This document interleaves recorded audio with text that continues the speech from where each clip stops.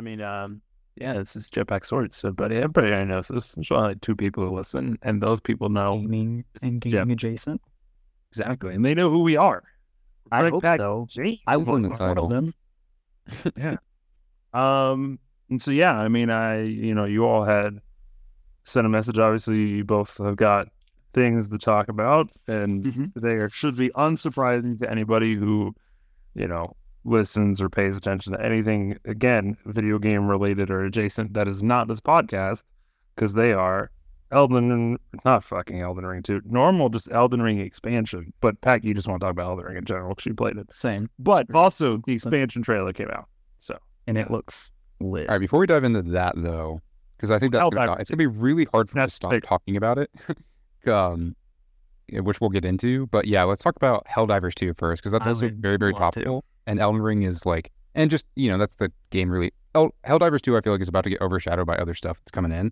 And I really want to hear about it, because I've heard so little about a game that, you were saying got some mixed online reviews, but generally looks really good. It is. So I'd be happy to dive into it. So do you guys remember way back, for us, like long time ago, there was a series of games called Magica, and they were top-down, like twin-stick kind of shooters about a little like wizard character, and they had 4-player co-op also, and they were kind of tongue-in-cheek goofy. They were like Xbox Live Arcade and like Steam games. I think I do remember this. They were really good. I never played it, but I've seen it several times. CKA? Yeah, exactly. And they were really good, but they were like very small. Arrowhead, the company who made them, is a very small company in terms of, studio sizes. They also made a specific spin-off that I remember very dearly because it was really funny. It was a Magica Vietnam like spin-off game, and it was what you'd expect. It was wizards with like rifles and fire magic just running through Vietnam-themed levels. It was a lot of fun. They also made the original Helldivers, which in the same vein as the Magica games was a top-down twin-stick up to 4-player co-op shooter.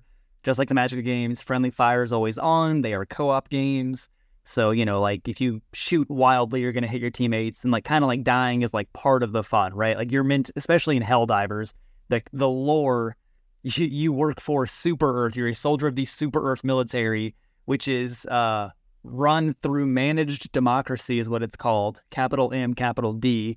And it's, obviously just very much like democracy that's just fascism. And it's meant to be very much like Starship Troopers, where you're, serving like the good fight, but you're, terrible people deep down. But it's all about just killing like, again, not officially Starship Trooper style like bugs and robots. And then there was a third faction in the first game also. But yeah, it's very like semi-humorous game, at least the first one was, and the second one too, because it's very tongue-in-cheek about being like a fascist soldier, and you're the galaxy's elite, but you also like have friendly fire on, so you die very quickly, and you're obviously very expendable also. And beyond just being a Starship Troopers style game where you're fighting like big alien bugs and stuff, if anybody's familiar with Halo, and specifically the ODSTs from the Halo franchise, it is literally a top-down twin-stick shooter ODST game. Not licensed, but you literally drop down in a drop pod, land on the planet's surface, and, do objectives and attack stuff. Helldivers 1 was a very good game, just like the Magica games, but very small. It was a PlayStation, I want to say, exclusive for a while, and then eventually came to Steam and stuff. Maybe it might have also launched on Steam as well, I can't remember, but I remember it for sure being a PlayStation game. And like I said, Arrowhead is a very small company. So the second game just came out, which is a third-person shooter instead of a top-down twin-stick shooter.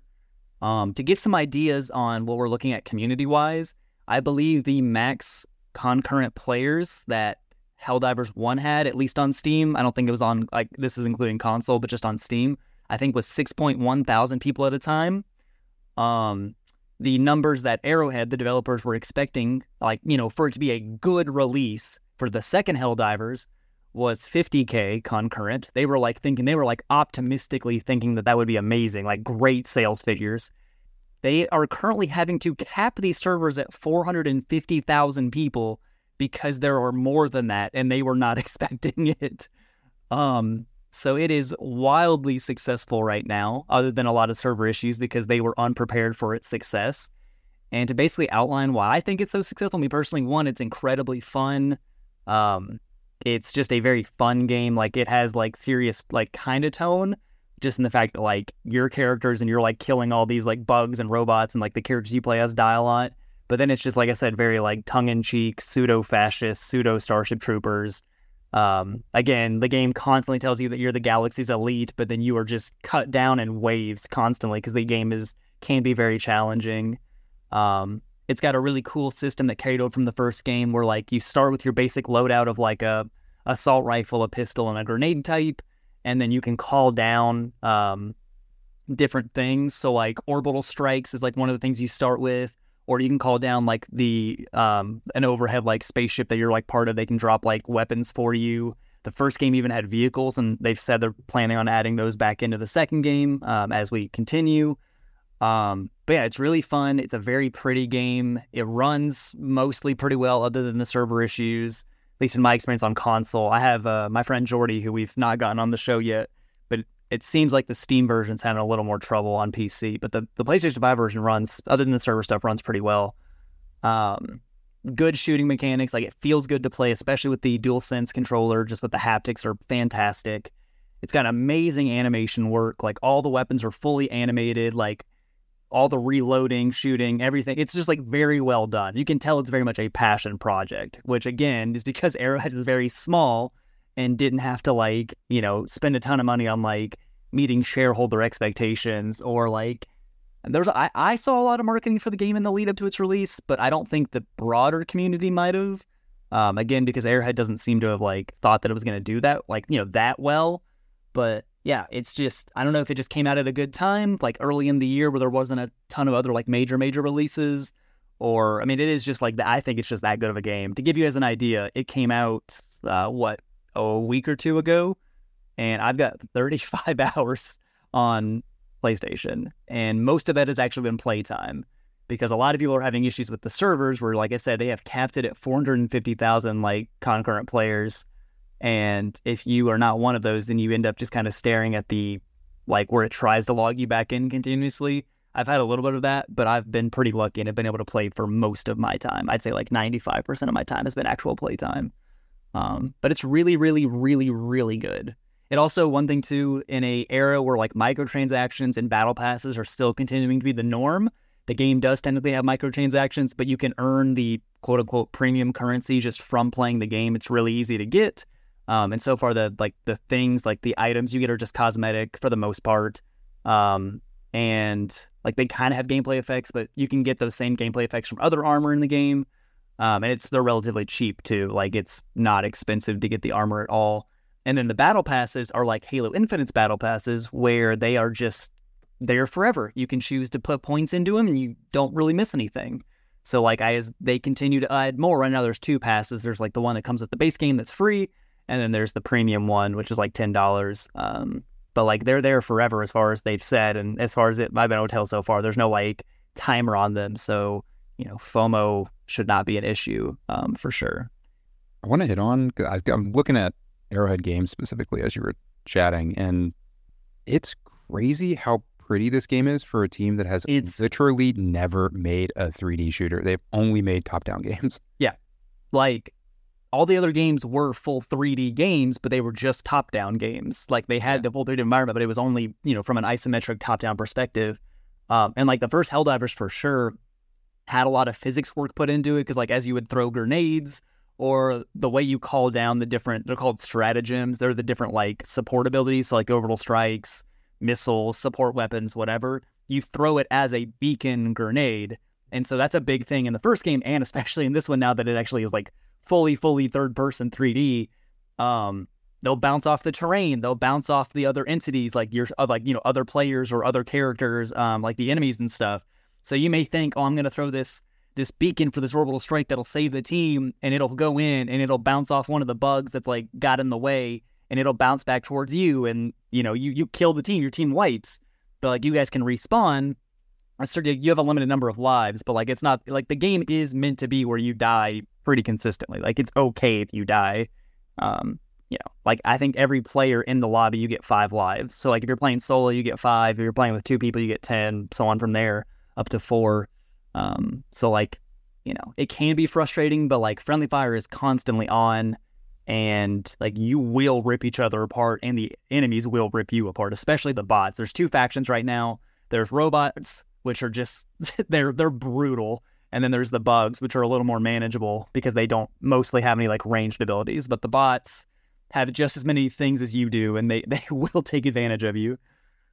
What do you think sets it apart from other? Because like it is a gorgeous game. I can see a lot of the appeal, but ultimately it seems like it's a co-op horde shooter, and like a type of game that historically is, or not historically, like very recently has not like, popped off in the sales. So like that. For me personally, you guys know the things I've mentioned before. The things I care about are immersion and like authenticity to the world, and so much of the game has is the diegetic, I think is the word, where like you have things that are part of the UI or the HUD that are like represented within the universe of the product. I think that's the word for it. So like Dead Space has the health bar for Isaac, the main character in Dead Space, on his suit, and it is actually part of the suits in that setting, right? Like having UI elements and stuff like that. It doesn't have that specifically, but in a very broad sense, so much of the game's charm and just aesthetic is just, you can tell, like I said, that so much work has gone into it. Like when you're on the lobby screen, you're actually on a ship in orbit over the planets, and like you can, like when you're over a planet, you can look out and you'll see the planet below you, and like the skybox is always changing. You'll see I don't think they're actually other player ships, but like that's the ideas they're meant to be. Like they'll be over the planets like shooting down at it. When you like go to the map to pick a mission, because basically you pick a planet, and then on that planet there are a multitude of missions that are like procedurally generated, and then depending on the difficulty level that you're doing, because there are, I want to say 9 or 10 difficulty levels, all with rising challenges but also more rewards for them. You'll get different versions of the missions as well. So like the harder missions usually have more objectives that you have to do on it, again to make it more difficult, but you get more rewards. And then if you're doing like the very first difficulty, like there's very little on the map. It's a very small map. There's very few objectives, but it's meant to be, an intro / just very quick to do. But you'll click your mission. And then when you actually like, there's no like load screen in the sense that it goes to like a black screen and you watch a bar go up. From after picking the mission on this big holographic map that is part of the ship, which is the lobby, like that you get to walk around in, you go over to the drop pod, your character climbs into it. And again, you're watching all of this, and you pick your loadout, and then you watch the drop pod drop out of the ship. The loading screen between that and the actual planet is the actual drop pod, or drop pods if you're playing with more people, dropping through the atmosphere, and then it immediately cuts to a third-person perspective of the drop pod hitting the ground, you coming out. Like, it does a very good job of just feeling super cinematic, and I just, like I said, so much passion and like artistic talent has gone into this game. Like, it just feels so good, and it's so good to play too. Like I said, I don't know about on PC because I'm playing it on PS5, and that's where I would recommend, if anybody's interested in this game and you have a PS5, get it on PS5. Steam I'm sure is fine, but the experience with the DualSense controller specifically and the haptic controllers, all the weapons feel different.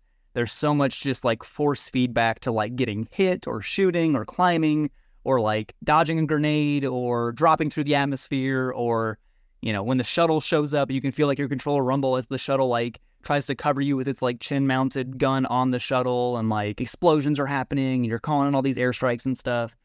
It just feels so good. And it, like I said, for those where it runs really well, other than the server issues. And it's a, like I said, very forgiving game in the sense that like it's okay to die. A lot of the premium currency is just on the map. The battle passes aren't going away. And the team is also very passionate. Like, it does have a significant amount of server issues right now, but they also did not expect to be this successful, and they have been very transparent, the team has, where they have constantly been like, like, we're staying up late tonight trying to get this fixed, or, I think like I think it was last week when it came out, literally a week from tomorrow, it'll be a week that it's been out. And I think last weekend they were like, we understand that it's really frustrating that not everybody can play. We're going to go to sleep right now because we've been up for like 2 days straight trying to fix this. We're going to go to bed and we'll work on it again first thing in the morning. I don't know. It feels like when you see a small team that is truly dedicated and cares, and like they're transparent and very upfront, and they just seem like they are so happy to have their product, one, so well received, but just happy to have it out there in the first place. I mean, it just feels great. It's just very fun to play.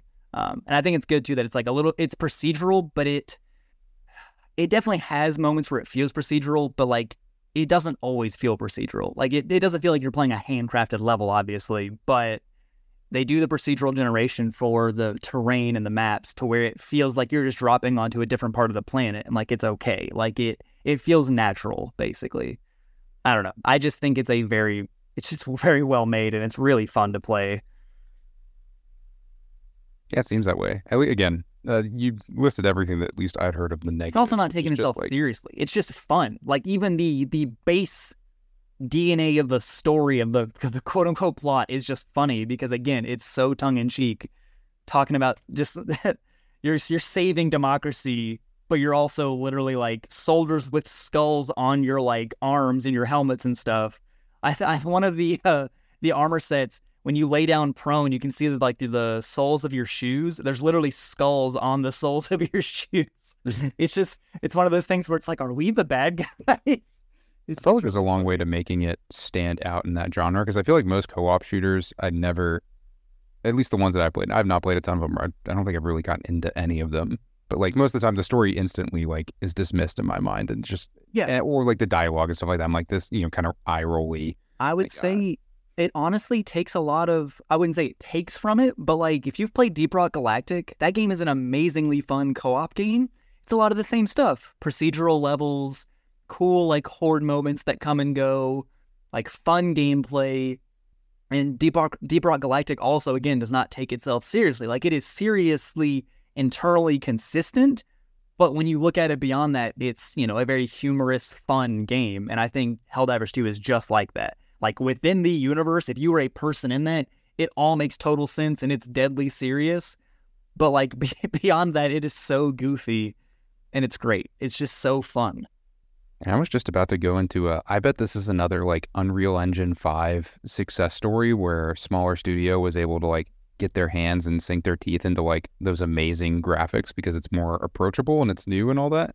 Yeah. And no, it runs on Stingray, which has been support for that has been discontinued. So they kind of just knocked it out of the park. Yeah. With seemingly everything against them.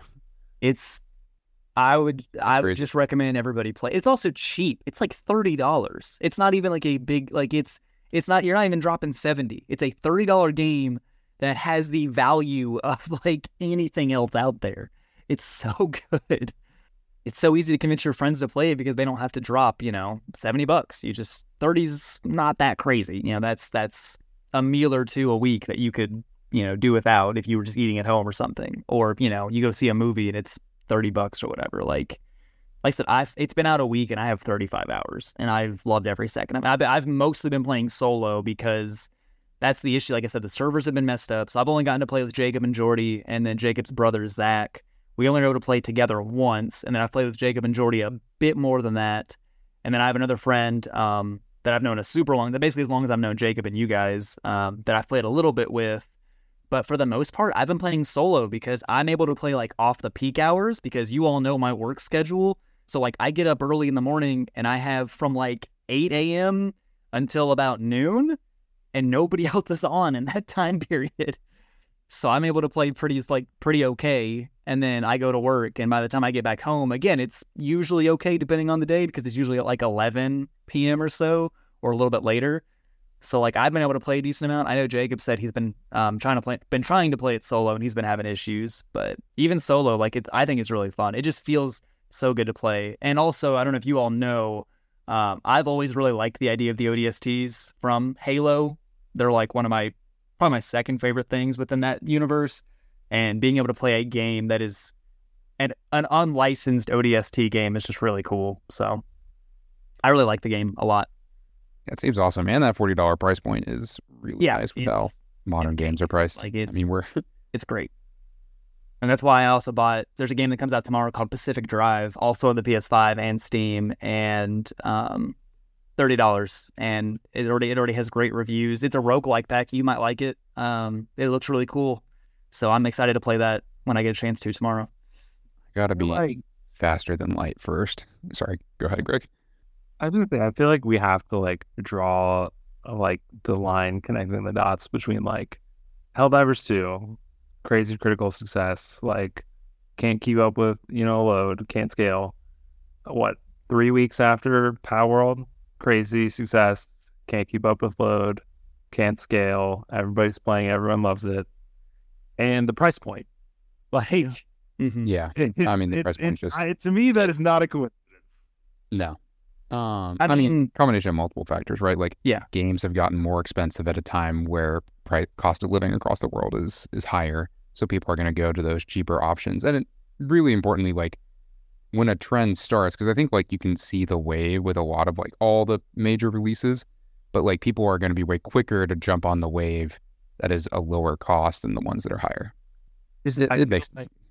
Like, it's the standard thing of, like, the bean counters have figured out they make more money if they do X or Y, right? And, like, I wonder if after the success of these two games, like, some of those bean counters are going to be going back and they're going to be like, but actually, wait a second, like, would we make more money if we just sold it at $40? The thing is, though, we all three of us know that what's going to happen is they're going to look at it and they're going to pull the wrong idea of success from it. Instead of saying it might be the price, it might be the deep amount of passion and attention to detail that went into it, they're going to say, oh, no, it's because people want more horde shooters, or people want sci-fi Starship Trooper games, and then we're just going to get a bunch of those, and it's going to be like, all right, cool, I guess, but, like, that's not what I wanted. I don't think that'll happen with Helldivers, just because Helldivers, again, like, has come out. I'm trying to think of the examples I was thinking of. Oh, my God, what is that game? The PvPvE that... just came. It was on Game Pass and everything. Give me more information and I'll... Oh my God, right? And it's like 4v4 and it was mostly PvE, and then at the end it becomes PvP and you race to get to that point. Exoprimal, thank you. Oh, Exoprimal is not good though. I'm gonna say that I've played it. It's not that good. Well, I think it's more like that just lends context to, like, I think Power World, people are gonna do exactly that. Like, people are gonna look at the concept of Power World and be like, oh, just take, like, Unreal Engine based assets and just, like, spin up a Pokemon game out of it and get your best. To give you my personal opinion, Power World, as fun as it is, feels like a mod of another game. Oh, yeah. Helldivers feels like a game. Like, it is a complete... Oh, you just look at them. They, like, feel that way, right? I know. And, like, you can have a lot of fun with, like, obviously mods and stuff, but I don't think Power World will... I think Helldivers could keep itself afloat long term. Even if the numbers, which they will, of course, the numbers will drop. It'll all even out. It'll be fine. But, like... I think it'll be able to keep a consistent, steady community just because, again, the attention to detail, the developers have been very transparent and they seem very down to earth about their product. And, hopefully that continues. And again, like, they had a very successful first game. It was just a very small success. But within that space, it was very successful and they had updates for it. They released content for it over time. I know they'll do the same with this game. I think they're planning on doing, like, a bunch of battle passes, which, again, aren't going to expire or run out. So you can just... plink away at them as you do, and, like, it's not a big deal. The currency income of, like, the various currencies in the game, like, it's not that hard to do. I've been doing it solo on the lower difficulties, which have the lowest payout, and I've been fine. So, like, I know if you play higher difficulties and you're any bit competent or have competent people, like, you can definitely get your items and stuff way quicker. And that's one thing too. I mentioned when I talked to you guys when it first dropped, a lot of the online discourse around the game, at least initially, talked about how the battle passes were pay to win because they have different weapons and armor and stuff in them. But the vast majority of that stuff is, like, side grade stuff. Like, you unlock a shotgun, which technically the best weapon in the game right now is a shotgun, but that does not mean that it is the only weapon you should use. Like, you can absolutely PvE though, right? Yeah, exactly. So it does. So they're just saying there's a progression system in the game. That's what they said. They said this game, like every other game that's ever come out at any point in video game history, has a progression system in it. And a lot of people, the loud minority of people who were trying to shit on the game when it dropped, were saying that it was still, quote unquote, pay to win. Like, you would buy into the premium battle pass and you would automatically get all the good stuff and then you would just be at the top of the game. But that's not even true because, again, it is all side grade stuff.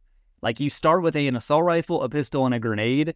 It's just like a frag grenade. And those weapons you can use just as effectively later on as you can use them early on. Like, the only thing they don't do is penetrate armor, and 99% of the weapons in the game do not penetrate armor, which is why you have the orbital strikes and the heavier support weapons you can call in and all that stuff. Like, those are meant to do that for you.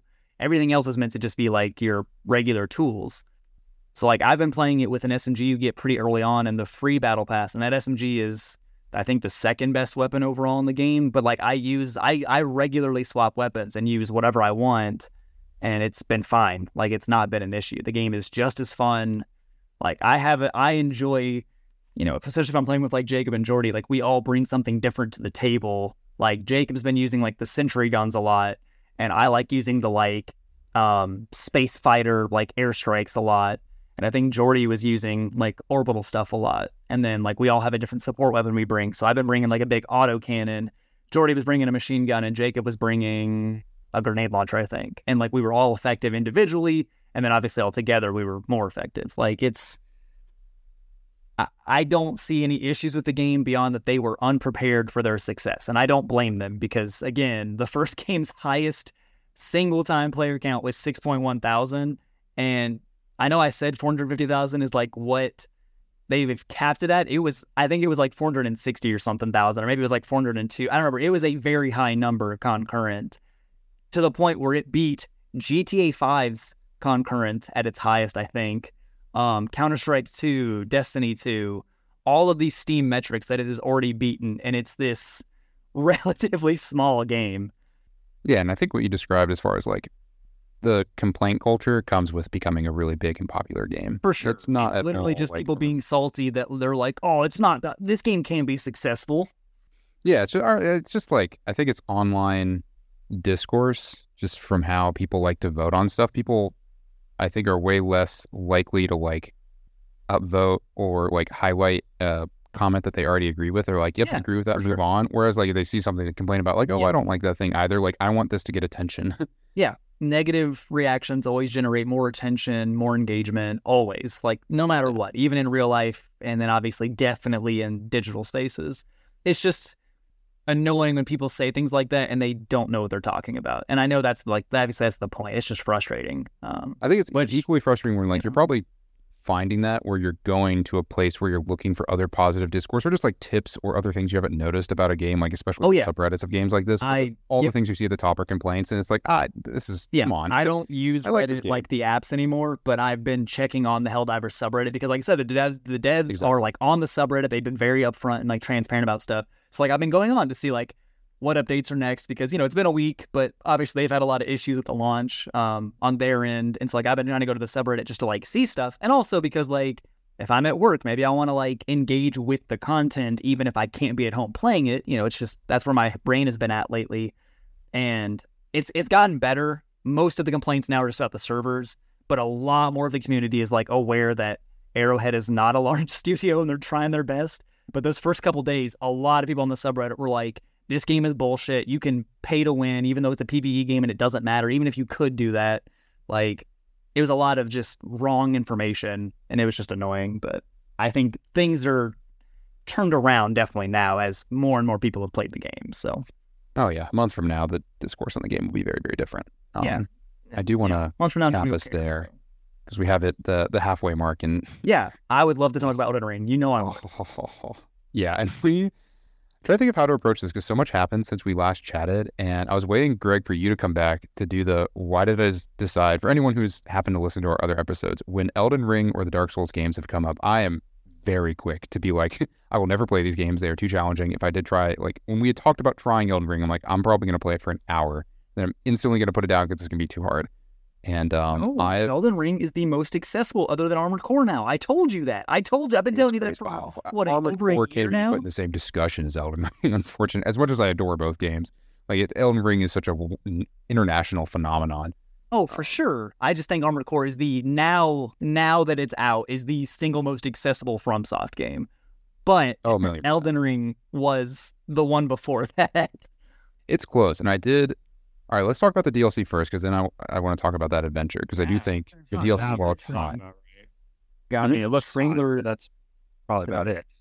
It's paired with, I think the one thing I'm bringing to the table that people might not have seen is it's weird it hasn't been like promoted as much.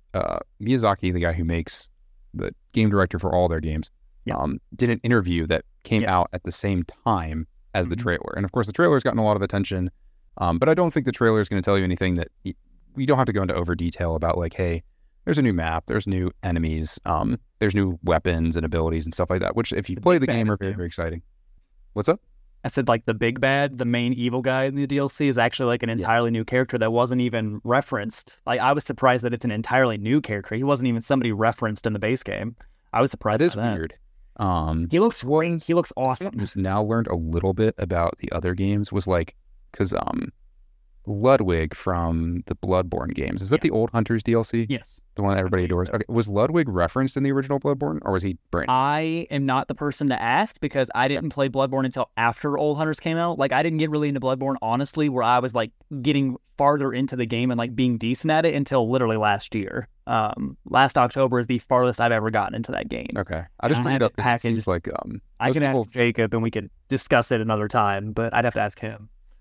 Because that Elden Ring and like all these games have very, okay, sorry, I am new to the fact that I didn't even realize the lore was a huge part of the Dark Souls games, which shows where I'm coming from. And it is huge. Yes. And but ostensibly the DLC has not exactly always been this way, but pretty close to like people are like, oh my god, I hope in the DLC they explore this part of the story that was untold or this part of the story that's untold. And it seems like typically they don't do a lot of that. No, what they usually do is they almost always, every single FromSoft DLC is either time travel or alternate world, so they can specifically expand on the lore, but not expand on what already existed. It is always time travel or another world every single time. And we are indeed doing that again. Yes, yes, we are. We are doing alternate world this time around. It is a layer, a separate layer that exists in the exact same place as the Lands Between, but is not the Lands Between, is what they said. It's the Lands of Shadow. Yeah, and I think... which sounds awesome, but... It does, and it looks really good. Again, you look up the trailer, the visuals are beautiful. Oh my god, the new gameplay elements, if you play the game, like everything is going to be pretty exciting, except for the new Fire Giant and new Millennia. Probably. Hey, Fire Giant I never had trouble with in the base game, so I'm excited for the new Bramble Thorns Fire Giant. Yeah, the new and classic instantly that the image of that boss comes out and someone's like, of course, it's Berserk again. And they pull up a panel of one of he loves Berserk. And it's just like he loves Berserk. But people I think also like misapply because Berserk is really influential in like all dark fantasy. And also not just influential, it also draws on original dark fantasy tropes that people misattribute to Berserk. I think it happens with Dark Souls and Elden Ring too, when I've seen like, oh, look at all these Berserk references. I'm like, that's just something you see everywhere. Well, but anyway, we'll say Elden Ring is straight up a Berserk reference. Almost so much of it is pulled straight from Berserk, more so than the other games. And you see speculation that that's going to happen with one of the main characters. As with all people who like to reference Berserk, usually the first thing you do is rip Griffith's character, and ostensibly people are seeing that like path of Griffith's character for I'll say main background voice that's going to talk in our head the most of this DLC, which is Mikola, yeah. One of the M names.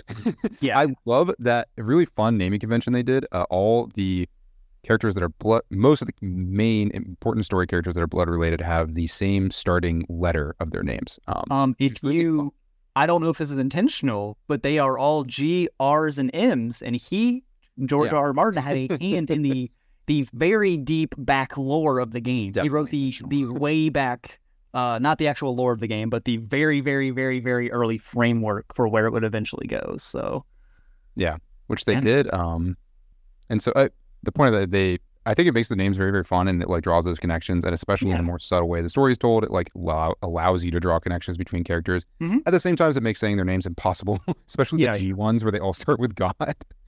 It is a mix of Godfrey and God. You don't like Godefroy, the Everjail specific version that has the worst fucking name? It is literally just identical. I thought there would be something. Yeah, he's identical. I was like, his face was identical, and I noticed that. He has no difference. He's just in an Everjail, so you can't use anything special to fight him. Yeah, he's just that little bit harder. Yep. But shoot, you mentioned a detail that he expanded on in the interview. Oh, which one was it? Sorry. Oh my god. Oh, I'm blanking. Oh, George R. R. Martin's involved. Yeah. He did nothing. He did nothing new. So it just tells us this is, again, it kind of takes like this probably much larger world building that he did that we will not fully ever see. Yeah. And they're just taking one part of that and spinning it off into the DLC. So ostensibly, that means that Mesmer is not new. He's just not part of something that we've seen yet. I would agree with that. I haven't done every single thing in the base game, obviously. I've done a lot of it, but there's still so much more that I've not done. But I don't remember his name ever being said. And as someone who, regardless of the game, adores flavor text, like, for example, Destiny 1 and 2, I love the flavor text on weapons, and I love all the FromSoft games for the exact same reason. I just love seeing a little piece of lore just nestled up against an item, and that's all you get for it. And I've tried doing it in my own world building, and it's really hard to do sometimes. But I don't think I ever saw Mesmer's name referenced, but he looks I don't remember. rad. I do the same thing. And I'm not only am I reading the lore, I'm playing the game while I'm listening to lore videos, and I'm reading like everything. I'm like talking through every dialogue. Yeah. Just trying to like glean out. Also because I figured out very quickly into listening to online lore videos. They are great. Highly recommend them for anybody who wants to like play them while you play a certain area. It's really great way to like hear about it, learn about it. Whose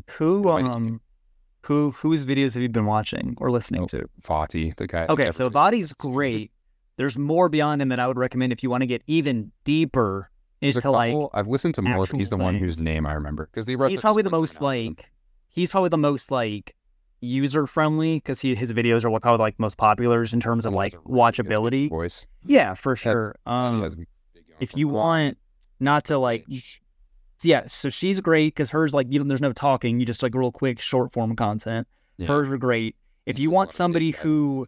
There's two other creators, one of whom I know for sure kind of like started the FromSoft like lore community, was like one of the originals.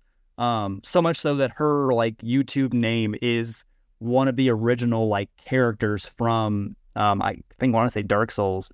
Quelaag. She's really cool and has some really good videos, and she streams a lot. Her stuff is like it ties in like real world historical influences to like try to derive where things are going, which is really interesting. And then there's another creator who I haven't watched as much, but he's the Tarnished Archaeologist. And based on the name, obviously, about the Tarnished, he does the same thing as Quelaag, where he like dives into real world historical elements and ties them into in-game elements to like, again, try to figure out where things are going. They're very, very, very like in the weeds, but very interesting also. Oh, yeah. And especially, I think historical influence is a really interesting angle because you definitely see, I mean, it's pretty clear, especially with some of the armor and weapon sets and the story and setting a little bit. Where like clearly draws on. The lore videos are a really interesting breakdown of Miyazaki's interests because it's pretty transparent from his interviews, like the stuff he likes and how it makes its way into the game. And the lore video makers are very quick to like find those interviews and draw those connections. Of course. Yeah. But anyway, what else was the big, there are two things I want to talk about from his interview. A lot of it's just detail, as to how it's going to go. And, we don't have to, people will, but it's not a good use of time to speculate on like what exactly is going to be in the game gameplay wise, right? Like we'll figure that out as we play it. And they might change it from when they tell us now to when it comes out. In June. But the two big things that he noted that I think are just going to be, there are three things I think will be lovely is the whole thing is supposed to be as difficult as the Melania boss fight in terms of how that was the other thing I was going to say too. The FromSoft DLCs are always significantly harder than the base game. So this is going to be awesome. We'll talk about it with the rest of Elden Ring, but like I don't think Elden Ring is as hard as people make it out to be. Melania, if you have all but a certain few types of weapons, is as hard as people describe it to be. It is brutally difficult in its timing. Yes. And that being the standard, and especially when you just look at the new boss, it's like, that's Melania with more range and more tools. That's awesome. I'm just going to hate you. I can't wait till they add a 2 Millennia fight, because it's something like that is coming. They're going to do a dual boss fight that is something just as hard as like they absolutely will. Like we already had the Gargoyle duo, we had the Godskin duo. Like we're gonna get something nightmarish. They love when we last talked, I hadn't even hit all the different duo bosses yet, and I just kept because we were just railing on. But they are. I got a really great attempt on them, and I just hit them again in my second playthrough, and I was like, how did I beat them the first I know. time? I haven't even gone back and like, I'm gonna have to do another playthrough before like leading up to the DLC because, the DLC you have to progress to a certain point in the game for you to be able to play it. That was the other thing I want to talk about. Yeah, go ahead. The point it's just that because I looked this up for other DLC because I didn't see like almost any online discourse, and I assume part of this is they're going to make a change to make it easier to access the DLC, other than the way it's presented. Because where it is presented in the trailer is you will see it as a dangly, withered hand coming out of a what looks like a bloody egg, a cocoon. Yeah. Mm-hmm. This is something that is directly tied to one of the hardest bosses in the game, who's in also an optional boss. Yeah, his whole zone, like it is. Yeah, unless you were looking, like I hunted him down. Like I wanted to go do all the bosses in my first playthrough, and so I had to go find him. There are 2 ways to get to that zone, and like as much as people are like, oh, at least the one comment I saw was instantly dismissed as like, oh, people can get there. Like you just go through this one quest line. Like it's not intuitive the way you do it even through the quest line. It's the multiplayer invader quest line. So if you're playing only solo, like purposely not trying to do the online stuff, you can't take that route. And like not only do you have to do the multiplayer invader, but the end of it is like, hey, take this and go dip it in Maiden's blood, which is something you can do in 3 places in the entire game. Yeah. And and of course there's no direction on where this is. No. So like a very easy. Scott, this isn't a Bethesda game, Packy. Okay, you don't get your quest markers. Please. That was the hardest part. I will say, like, I wanted to figure out the quest. I tried really, really hard with Ronnie, and I got way farther than I think. Oh, no, I followed a guide. I followed Jacob and Jordy and a guide for the Ronnie quest line. That's the only ending I've done, and it's a very complicated ending. Yeah, and it's just not the most complicated. I got to the point where I organically on my own, I got to the point where you find the doll. Like there's a little, it's key to her quest line. You find this little doll of her. By the way, it's just sitting there. Like there's no reason you have to encounter it. No. Just like, oh my God, there's another one with like upgrading weapons. And I was like, how didn't I find the upgrade material? I feel like I skipped this one. It's like, oh, there's a really easy one. If you just went around the stairway, you didn't go up the stairs. You went to the back area where you wouldn't think to go because it's just a friggin' wall. And then if you walk along that wall for like a really long time, then at the end of it, there's an necessary upgrade material. Sorry, unrelated. Beautiful game. Is the but I found the doll, and what you have to do with the doll is you have to rest at a specific rest point and then talk to it 3 times when it doesn't respond to you until it eventually responds. It's like, I don't feel bad for missing that. Nope. I feel like I did everything I truly could to reasonably figure out that one. So I think that one, I don't remember all the steps for the frenzied flame ending, but I think those. Honestly, I was going to say all the endings are complicated except for the default ending, and that I have not done the default one. I was going to say I think the frenzied flame one is probably the most complicated, but then I remembered all the other the other 2, and I was like, oh no, they're all complicated. I think frenzied flame, at least at one point, you will necessarily run into the NPC who tells you where it is. And like they don't tell you exactly. Getting down into the sewers and then navigating the sewers underneath Lanedale? Into the sewers is hard. Getting all the way to the bottom is I still have not made it. Okay, I say that as someone who has not made it to the point where you never found the frenzy flame door. Like, what are you talking about? And it's behind a boss, and it's not a door. You have to do the. It's just a. We're talking too much about. But you have to do the like the grapes and stuff to get like if you want to do the actual proper way to do it. Yeah. So you have to, because that's one thing too, Greg. I don't know if you know this either, but. The game is open world. Obviously, it's the most open FromSoft game ever in the sense that, like, you can... That's one thing that also makes it very easy is that, like, you're not going to get stuck at a boss and then bash your head against it because you can leave and go do something else, power up, and come back. That's why I liked it so much. Because, like, in Dark Souls, when you get to a boss, you're basically stuck at that boss until you do it, which is great from the developer's point of view of, like, teaching the player the game, right? Ideally, because you'll eventually...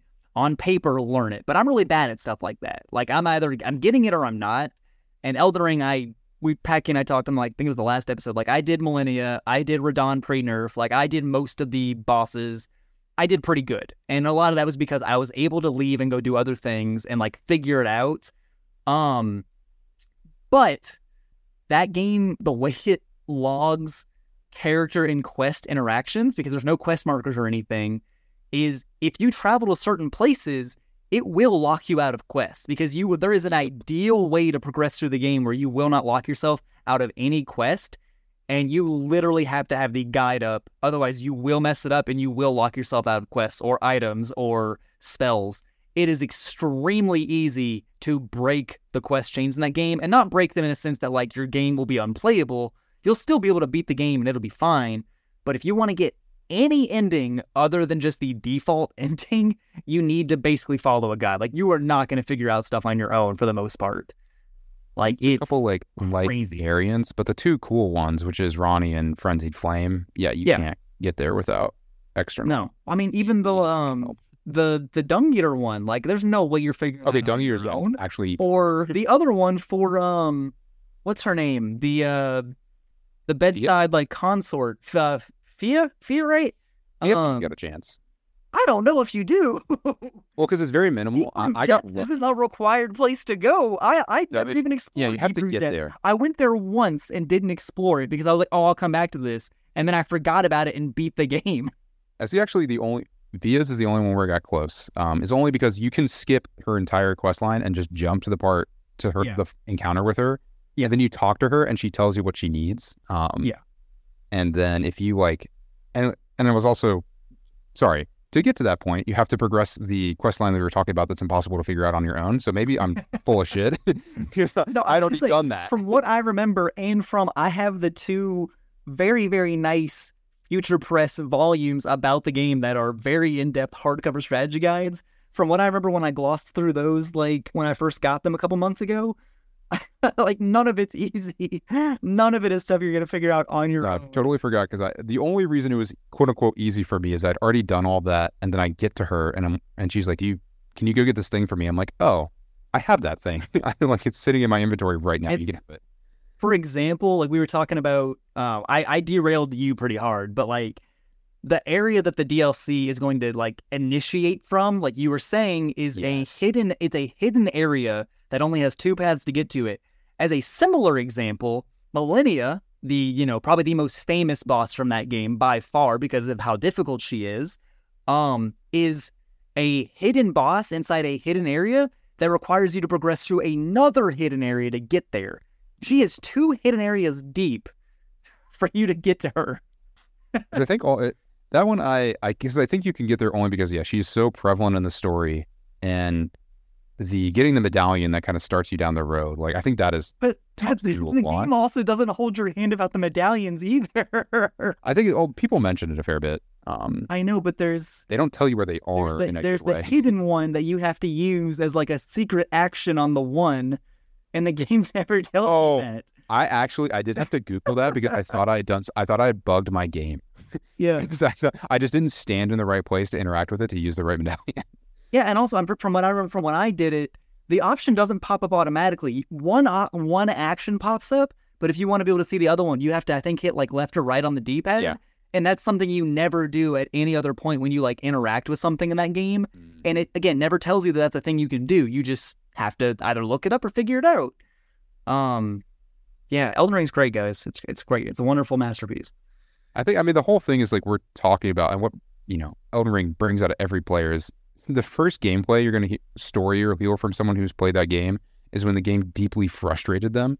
But also the people who are willing to talk about the game are often the ones who finished it and like enjoyed it profusely and wanted to get to that area. Like I said when we talked, I think it was last episode, Packy, I have never played another game where I immediately was like, I'm going to get a tattoo of something from this game. Like, I love The Last of Us, but Elden Ring was first on that list over anything else I've ever played in my life, where I was like, this is important to me as a person. Like, I adore this property and this world and this setting. It's also such a great one because it has so many great symbols and insignias to pick from. I think just make great all tattoos. Beautiful. Besides the obvious, like Elden Ring. It's all great. I mean, even the Elden Ring, just the Elden Ring, the multi-ring symbol is like beautiful. Like even that alone makes a great tattoo. Got the Ur tree too.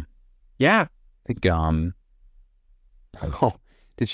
bring it back to to finish out what we were talking about with the DLC, they will have to make some change to make it accessible to all players, because right now the DLC, it is a optional complete end game area. Like, you cannot get there unless you're at the very end of the game. Like, And it you is a have to beat the difficult boss.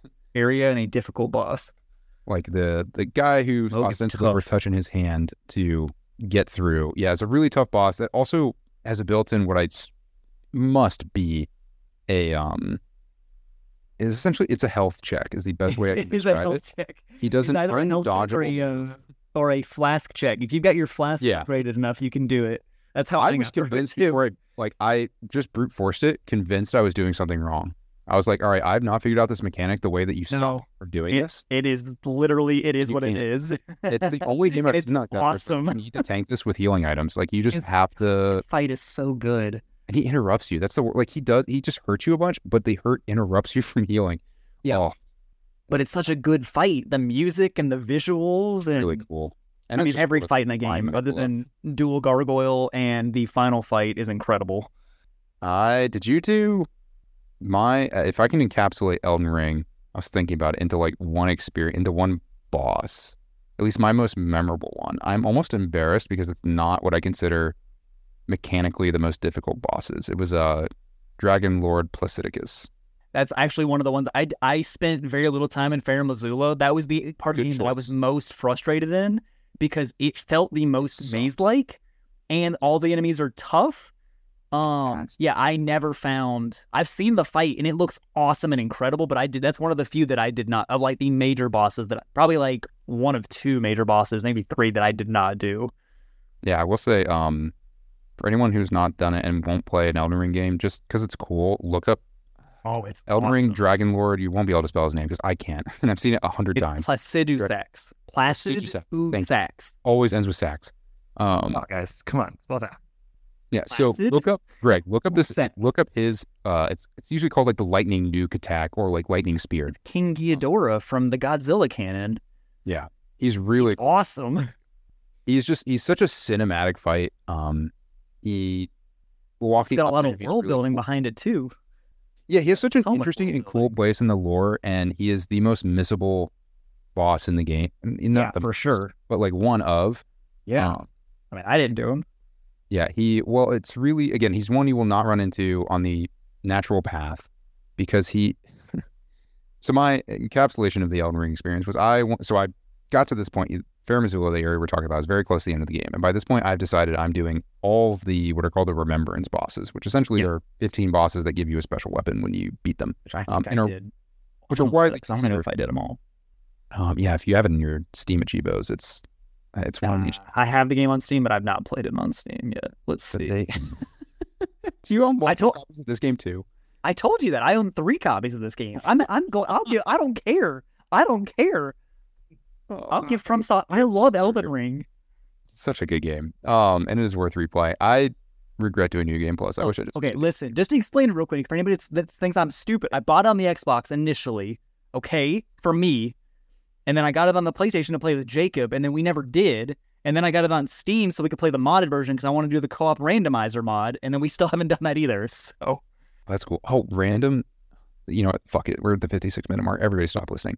Just for us, did you get that idea from the Germa stream? Because we were talking about Germa with this game, I and told that's you, the it's one I so watched. funny. It's really funny. I literally told you, I literally said that last episode, Packy.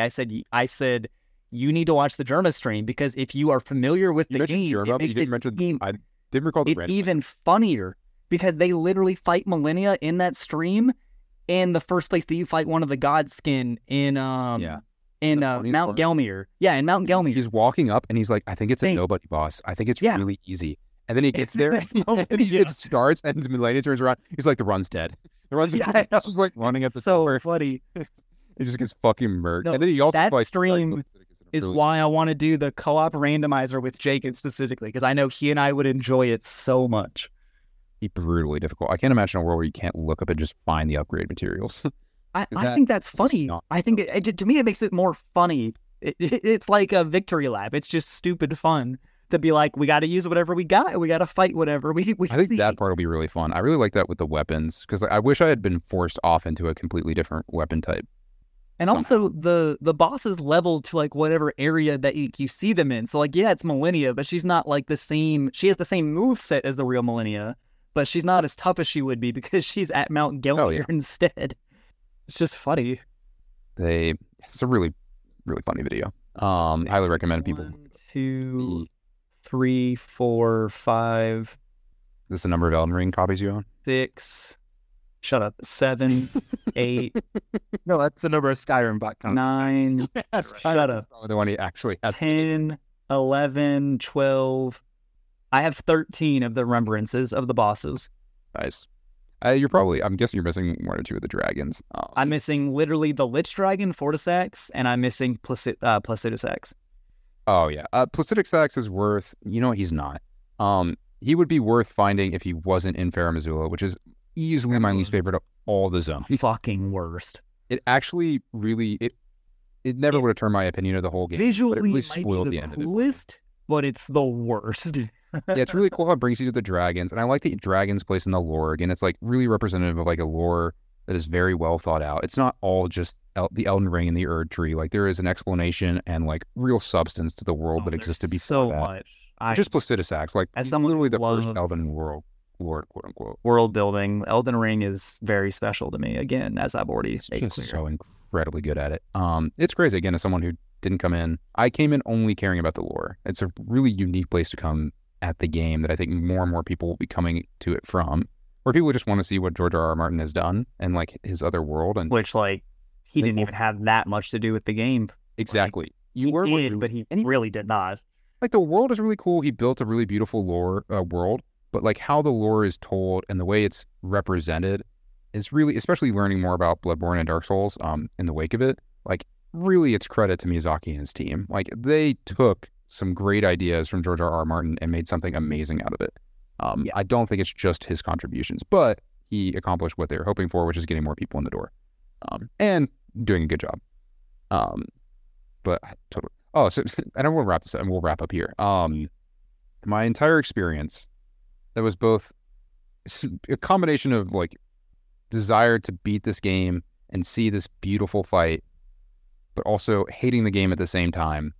Like, I think Dragon Lord Placidicus is not the best fight in the game, but it's easily the most cinematic. The way, cannot recommend it. Just look up this fight and look up, like, don't watch all of it. You don't have to. I think watching other people's gameplay like that is boring. But my opinion of the most hype fight is somebody different, but I'll share in a second. But you just see this, like, you walk into this massive arena. He's just absolutely massive. He's just suspended perfectly motionless in the air. And then as you walk up to him, he comes down. And just this huge sense of scale. And then his attacks are all, like, again, look them up. They're really, really visually cool. And they kill you instantly. And it's such a cool experience. And it really felt rewarding to beat him. Because, again, you're like, I'm getting one shot every time I get hit by anything. At least any of his major moves.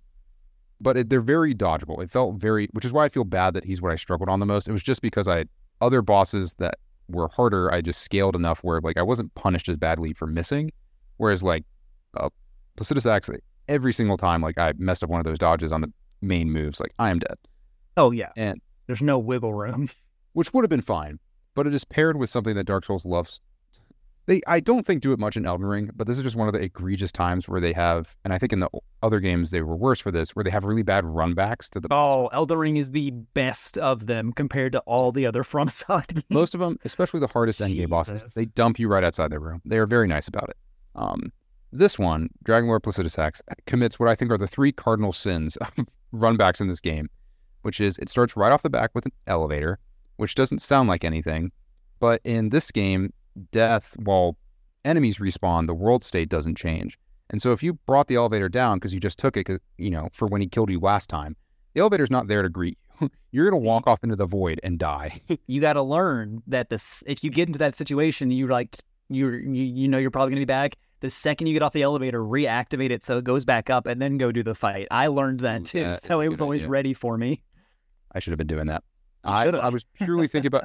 The problem was when I was starting to die... Sorry, I'll finish the run. So elevator that you can miss and just die for pointlessly. You have to run past enemies who specifically in this case drop ranged magic that goes through walls that spawns on where you're standing.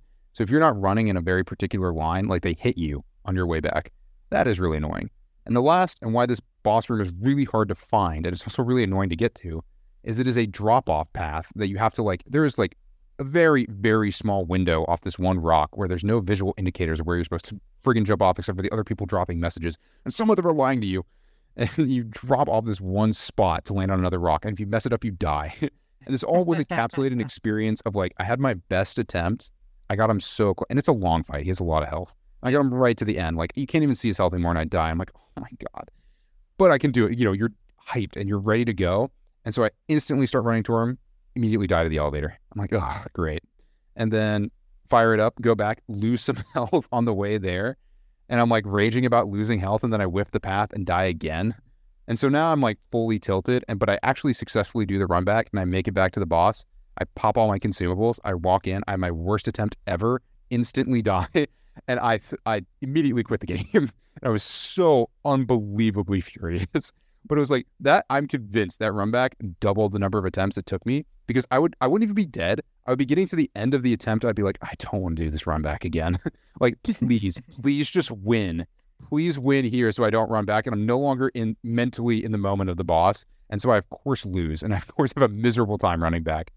And it's just a horrible loop. God. But I kept doing it. I was convinced. But you just get to that point where you're like, and especially I'm at the point now, and what also made the boss harder is there's no longer, you can't go explore and find another weapon or spell or just levels that are going to make this boss easier. Like, I've kind of capped that out. Not fully, but like it would be way slower, and it's just and you're in the the last zone of the game. Yeah, it just isn't going to be as good. So I didn't have deviating or going and taking a break from the boss. I just kept having to like do the more traditional Dark Souls, which is part of what cemented in my mind. As much as I love Elden Ring, I'm not going to go back and play Bloodborne and Dark Souls, because that part of the experience is miserable to me. Still. When I was trying to go through Bloodborne last October, because Jacob he always does it every October, so I was trying to like keep up with him, and you know, he's way better at those games in general, and Bloodborne's his favorite by far. But yeah, I was struggling because I was like, man, I wish I could go do something else, just to like, even if I'm not getting stronger, at least I am doing something else. Yeah. And then I can come back to the bosses. But that game doesn't have that. So, or like the PS5 remake of Demon Souls is amazing, but man, it is difficult because it's visually amazing, because like gameplay wise, it's identical, and that was when they were just sadistic. Oh yeah. It's beautiful. It controls great. It's not terribly hard. Like, it is obviously, but it's like not as hard as I was expecting, because I got like one or two bosses in. But not being able to do the Elden Ring thing where I can just go do something else is the only game that I've been okay with that in is Armored Core. Because again, Armored Core is just such a different game, but it's still a FromSoft game. You lose an Armored Core, you just come right back in, you change your loadout a little bit, and that gives you the same like mental stimulation of going and doing something else. But yeah, all the other previous ones do not have that, unfortunately. The whole point is like, it's just like, it's something that feels like you're trying something. You're bringing something new to this encounter this time. It's besides progress, like, I'll just do it better. Not even actual progress. That's, for me, that's what it is. It tricks my brain enough, whether it's real or not. And all the other ones do not have that. And it makes them very difficult for me personally. Well, it's okay. Because when we go to the DLC, we can go to the Deathblight Swamp, which is coming. It's coming. You know it's coming. We can just go somewhere else when it kills us enough. And hopefully it won't be progression. The Rot Swamp. Dude, it was literally, I got to the Lake of Rot, and I was like, I was doing that in the base game. I was doing it very recently, like a couple days ago, and I was like, it can't get worse than this. And then the fucking DLC news comes out, and I'm like, oh no, it does. It gets so much worse. Greg, for context, there's like 3 levels of poison in the game. There's regular poison, which is annoying. There's Scarlet Rot poison, which is brutal, what we were just talking about. And then there's this new, it's always been in the game, but now it's going to be constant, with what's called Death Blight. And it's one of those where you just build it up and it just kills you. There's no damage over time. You're just dead instantly. Yeah. It's in an area you explore. That's those enemies that, like little like frog things, the basilisks, Packy, they've been in a bunch of other FromSoft games. They keep them around and bring them into every new game, basically. And they do the same to death? Yes. So annoying. It's going to be great. I'm really looking forward to it. I think the most hyped fight, in my opinion, maybe not the best, but I think my favorite fight encounter in Elden Ring, other than finally beating Margit for the first time, which was like extremely hype and great, because Margit's a great fight, and he's such a good like first major boss. Oh, yeah. But spoilers for anybody that cares, but Horaloo is an incredible fight. Oh, yeah. It is the most hype. He's literally just no weapons, just like throwing wrestling. Like, he's great. I love the Horaloo fight. He's so badass. He is the peak. It's just the best guy. Him and Melania's just a souped up version. I just like 1v1s with other like human characters who have a. I think Radagon's really good too. But the fact that his second phase is fucking trash makes me so mad. I didn't struggle, but it was crazy. Fuck Elden Beast, man. I 2-shot Melania, and then I think I 3-shot Elden Beast. I was super over-leveled at that point. But I just had a really good build for it. It's also, again, why like the big super bosses I didn't struggle with as much, or I struggled with Fire Giant. I did like 2 tries, and Fire Giant broke Jacob and Jordy when they did it, I know. No, Fire Giant was a baby compared to Elden Beast and Millennia. Or fucking the dual Valiant Gargoyles. Fuck them. Valiant Gargoyles. It was so satisfying coming back massively over-leveled for them, just shitting on them. It felt so good. All right, we are over time, though. I think that's a good stopping point. Beautiful game. I meant to do it at the very beginning. I feel so bad for Greg. No, Greg was here as an audience member. I can't recommend enough people go and try that game. I'm here because I like talking with my friends, and I like listening to you guys talk about something you enjoy. Like, that's why. I was gonna say I always enjoy talking about games with you, but it's more. I think this is the first one, besides the Armored Core one, which James and I literally did by ourselves. It's the first one. I'll talk about that more too. They just add new stuff. Did you try any of those things out that I texted you? No, I haven't played the. I've been very focused on. It's only a couple things, but it's good stuff. The only reason I went back to Elden Ring, I was lamenting to Greg and Sam the other day when we were playing Heroes, because we've been on a losing streak in Heroes, and then since Elden Ring, I tried and immediately put down a bunch of other games because Elden Ring is just a really hard game to follow up with other games. And I was like, you know what? And the first one that started to catch my interest was Faster Than Light, and then I just lost. So it has almost broken me on video games. Yeah, it's tough. It's so brutally difficult. Did you play Into the Breach? Did you play their spiritual successor? I played it before. It's really good. It's a really good game. It is a well-made game. I don't like it as much just because I'm not a puzzle gamer, and I think it's closer to a puzzle game than strategy game. That's fair. I like, but I do recognize like kaiju and big mechs, and that's what it is. So it's really cool. That's what drew me to it. I love mechs. Obviously, we talked about mechs. I love mechs too. Same. Yeah. But yeah, I did Faster Than Light. We had an entire episode about mechs. We did. Mechs. We can talk about it more. They're coming to Helldivers at some point, so I'm excited. I'm sure we haven't seen like a bigger surge of like announcements for those type of games after Armored Core success. There was that one that got announced at the VGAs, I think. I don't know. I don't remember. We can talk about it later. You know what? Yeah, let's talk about that in the next episode. I think this is we'll call this the end of Jetpack. Everybody play Helldivers 2. Actually, no, I'm sorry. Don't. So that way I can get into the servers. Nobody play Helldivers 2. Everybody play it at really odd fucking hours of the day. Yeah, play it at like 4 a.m. when I'm asleep. And play Elden Ring. Because Miyazaki needs more money. Honestly, no. Frostsoft James already bought it 3 times, guys. You need to buy it so James doesn't buy it a 4th time. Okay? Like, I don't care. I'm happy to support companies. I've bought Ace Combat twice. I don't care. Twice. There's you bought Armored Core twice. You bought Armored Core twice. Ace Combat twice. Elden Ring 3 times. To be fair, okay, you already mentioned about Skyrim. Skyrim's been out for 15 years or whatever. I'm allowed to buy that multiple times at this point. It's cross-generational. I can't think of any game that I have multiple copies of. GTA 5 I bought a couple times because, again, cross-generational. It's also because when the things that often lead you to buy other copies happen to me, I just quit. I have no perseverance. I just like to play with my friends. So if like Jacob buys them on a different console, then, I'll be like, it's on sale. I'll grab it. I don't always pay full price for these titles either. I usually buy them on sale. Elden Ring, I think I've bought all 3 full price. Because again, I'll give them all the money. I don't care. I will say I never go for these statues, but I did think the statue of Mesmer looks cool. I know, I saw that. It does look really cool, but it's also like $250 for that edition. And yeah, I'll never do that. Those are always a scam. I have a car payment now. I cannot do that. All right. I think that's a good place to stop. Yeah. Thank you, everybody, for tuning in. Thank you. Join us next week for part 2 of the Elden Ring cast. Seriously. Have a good one. I'll have new games to talk about next week.